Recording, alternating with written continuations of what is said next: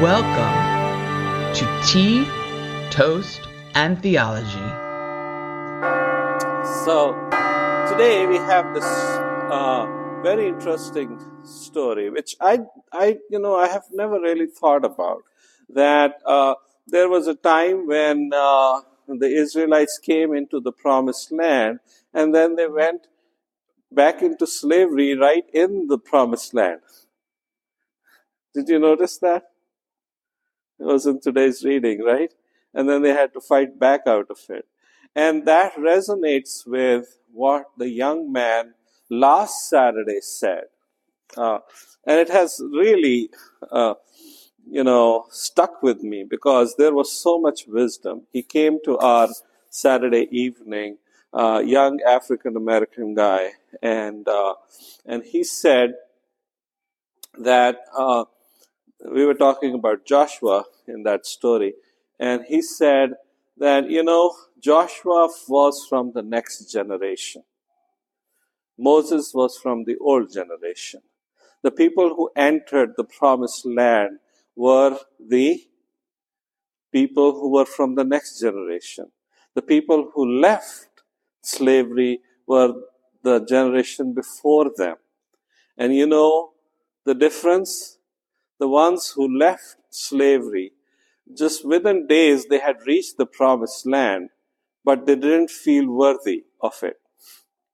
They just didn't feel worthy of it, right? Whereas when the next generation who knew nothing of slavery, when they arrived at the Promised Land, they had nothing holding them back from claiming the Promised Land. They believed, they were freed. They believed in the promise. They believed that they had the capacity to imagine something really beautiful, which unfortunately the generation before them just could not. Right? And I think it's so true. Sometimes when we are captivated by something, we lose our imagination for something even more beautiful and more blessed, right? We become sort of slaves to it, right? And it goes, maybe the word language of slave is a little too much, maybe, right? But if you think about it, we become captivated by our own habits, don't we? Right? And we like it.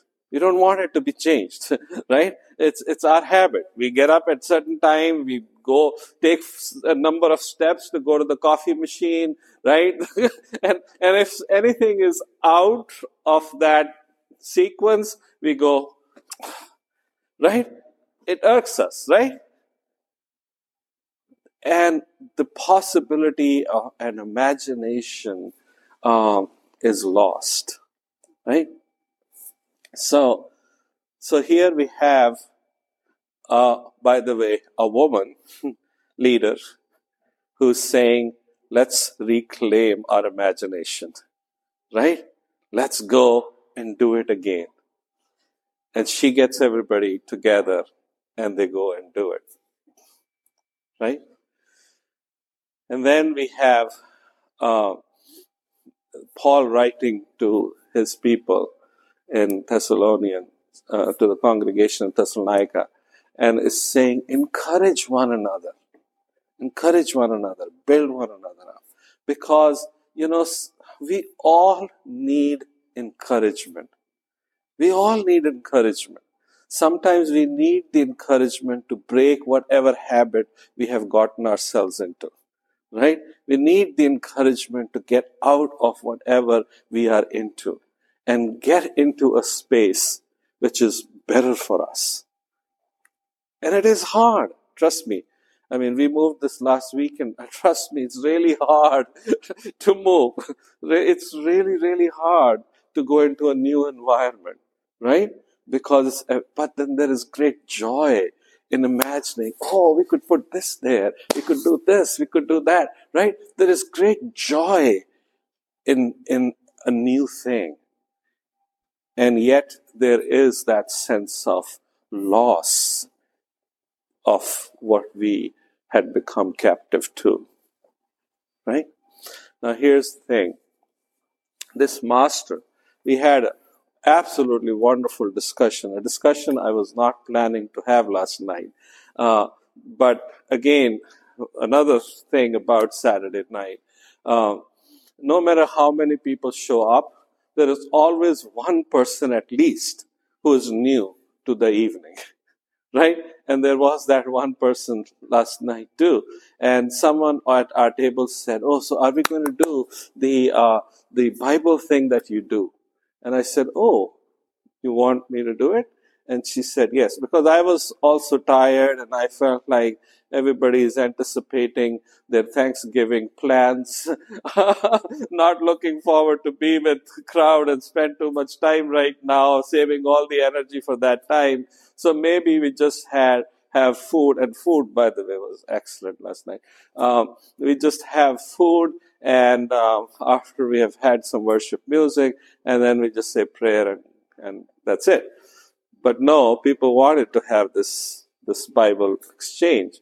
And we started talking, and we got into a really, really fun conversation. Some of the points that were raised here were about what was the relationship between the master and the slaves.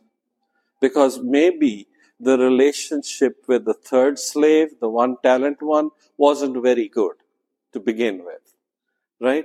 And that would be logical because he only got one talent, right? If the relationship was better, maybe he would have received 5 talents. Or maybe the master knew him really well, and knew others as well really well. And then there was another interesting point that when the slave says to the master, "I knew you were harsh. You sow where you do not, you reap where you do not sow." Right? I knew you were harsh. So this is what I did. And the observation was that the master didn't do a rebuttal.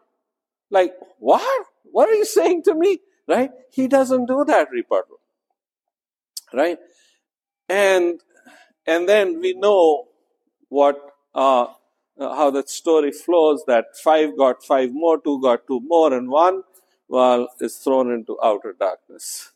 Right? That is harsh. So the slave was right. Right? That is harsh. Slave was right. Right? And where is the reward in it? Because that's what I was looking for. I was looking for, okay, what is the reward in here? What do you all think? What was the reward in here? I know you have heard this before, but what is the reward in this story? There are lots of things in this story that are missing. Right? Like, the story just glosses over. It just leaves to our imagination to think about, oh, did this happen? Like the relationship thing. Was there a relationship or lack of relationship? But what is it that we can think of as the reward in this story?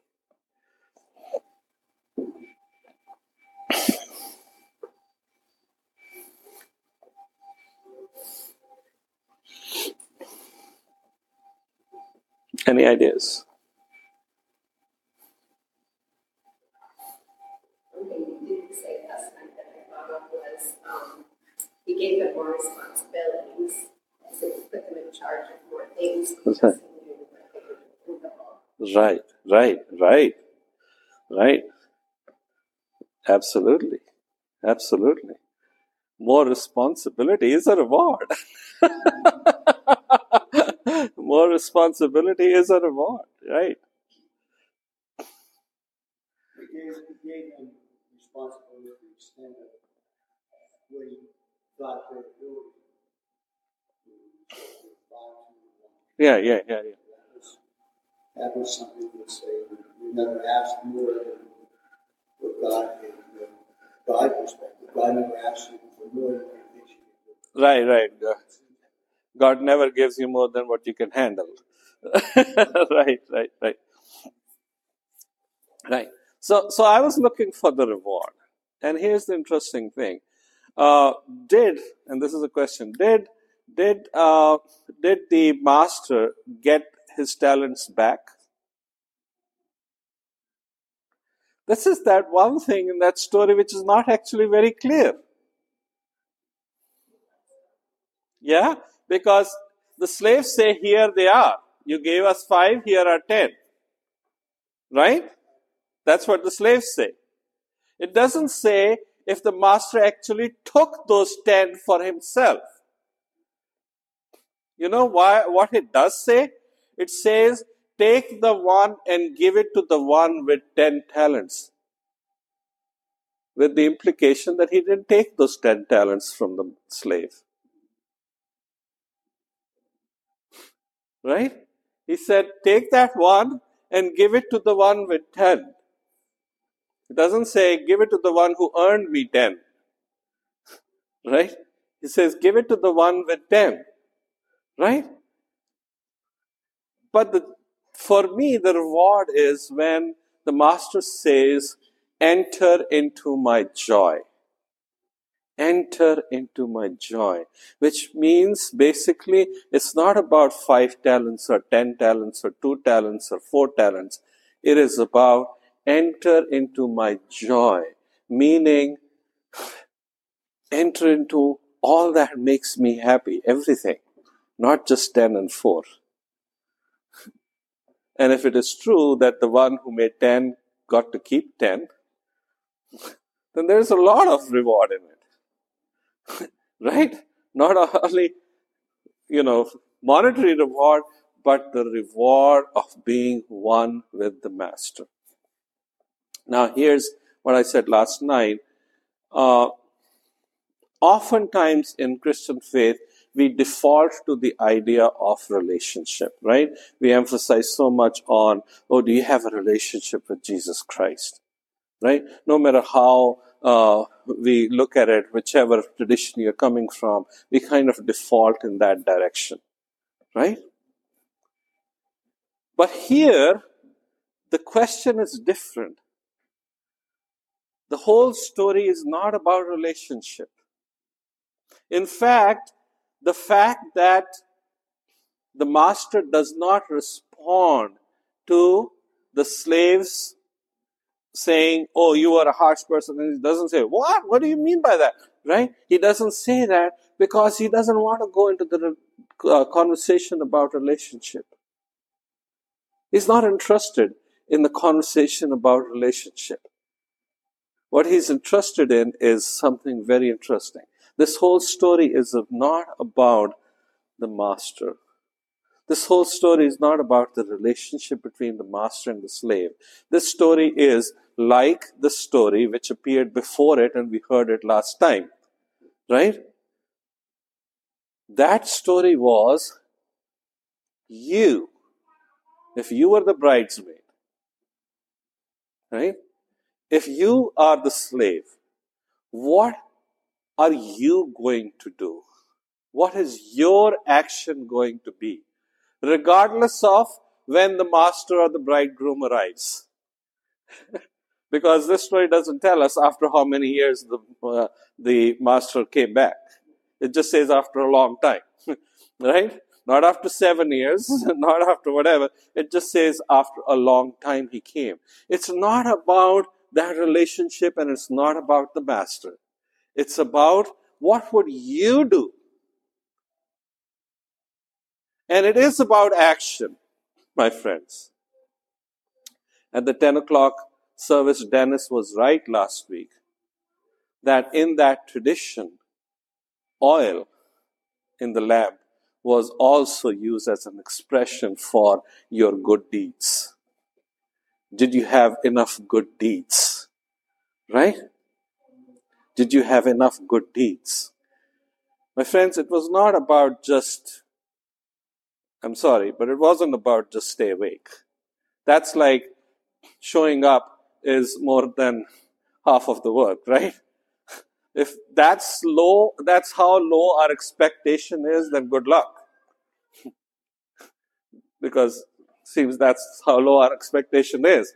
But the expectation is from us, like, what are you going to do? Which heights are you going to achieve? And this story makes it very clear. The one who is willing to go and achieve the highest level is the one who's going to be given even more. So just showing up and just staying awake is like the one with the one talent. Right? That is how it is. Because if you think about it, the one with the one talent was fair. He said, you gave this to me, I give it back to you. Fair deal. Right? You gave me one talent, take one talent. I'm not stealing anything from you. You gave me one, you take one. But my friends, that is not what Jesus expects from us. And my last point today is, Jesus was never interested in crowds. He was never interested in becoming an influencer with millions of people following him on his social media. That was not what Jesus was all about. In fact, he made conscious decision more than once. The scripture says he would leave the crowd and go spend time with his close inner group. He was not interested in big crowds. What was he interested in? He was interested in developing disciples. And you know what he said about the disciples and to the disciples? That you, my friends, are going to do things that are even greater than what I have done. Just think about it. That's Jesus saying it to you. Just think about it. That's Jesus saying it to you. You know what that means? That means that Jesus expects a lot more than what even he was able to achieve. That is his expectation from us, not just to stay awake. That is his expectation from us. That we will achieve a lot more than even what he did. My question to the church today is, and when I say the church, not this congregation alone, how are we doing living up to that expectation? Because here's the thing. The multiplication of the kingdom is not about how many churches we can build. Because that is very, very tempting. You know, when missionaries go out, even today, they think about, how many churches can I build in Nigeria? Well, it's not about building churches, my friends. It's about how much of the kingdom values can we bring into the world. How much of living like Christ can we actually bring into this world? And I close this today by sharing this that I did last night. A few weeks back, a woman we learned needed a place to stay. And it was Wednesday, and I called our senior warden, and I said, Pat, you're going to the prayer group. Can you please share because some of the people who come to the prayer group are Wesley people, right? And I said, can you share it at the prayer group? And I feel we have this whole building, I was referring to the Beardsley house, that we don't use. And I think maybe it would be a good use to let her stay there for the night. And what do you guys think about it? And put it in prayer, I said. And then let me know after you have done the prayers, what do you guys think? But I feel we should do something, and my solution is that. The backstory to that was that according to what we had been told, she could not stay in someone's home because, we would have opened our own doors. But she couldn't, in order for her to to get the system to help her, she had to be out on the street, not in someone's home. So I said, technically, Beardsley House is still out on the street, right? Right? It's not anyone's home. So she would be in a public place. So, but at least she would be protected and not like being on the streets in New Haven as she was being told. Pat, must have shared it, prayed about it, and then she communicated to me that we don't think that she should be in Beardsley House. And she said the reason is because we don't think that she would be comfortable there. Because no one is living there. We don't know if the bathroom actually works or not, right? And we don't know how comfortable that space is. There is really nothing there. So she said, we think that this lady should stay right here in the prayer room. It's nice, it's comfortable. There are couches here, and we know everything here works, including the heat. And I have to tell you, the expectation I had, if she had come back and said, yes, she can stay at the Beardsley House, I would have been just overjoyed. Because, I have been in ministry for 26 or 27 years now. Okay? And I like to say that I have known church from my mother's womb, right? That's how long, so I say that I'm 52 years old and I know the church for the last 53 years. Right? That's how long I know the church, right? And for people in the church to just come out and say, oh yeah, let's open it up for a homeless person, doesn't always happen that way, right? So I would have been overjoyed if she just came back and said yes, right? But she went further. And others who were there, they went further in saying that no, we're not only going to open our door, we're going to make sure she's comfortable, protected, and cared for. Those are the kingdom values. Right? And I was like, wow. Now all of my joy almost turned into tears of joy. Because this is good ministry right here. This is raising disciples of Christ. We're not a big crowd, as you may have imagined. Look around. We're not a big crowd, but we are striving to be the disciples of Christ. And here's what it means. That our mission is the mission of God, which is not to build and maintain buildings, my friends, or to run programs, or to see how well an institution does. Because if that's what we are about, then I think we are just trying to sustain that one talent so that we can give God back that one talent and say, here it is. What we are about is multiplying the kingdom. And the kingdom is multiplied each time people who are in need find a community that lifts them up. Encourage one another.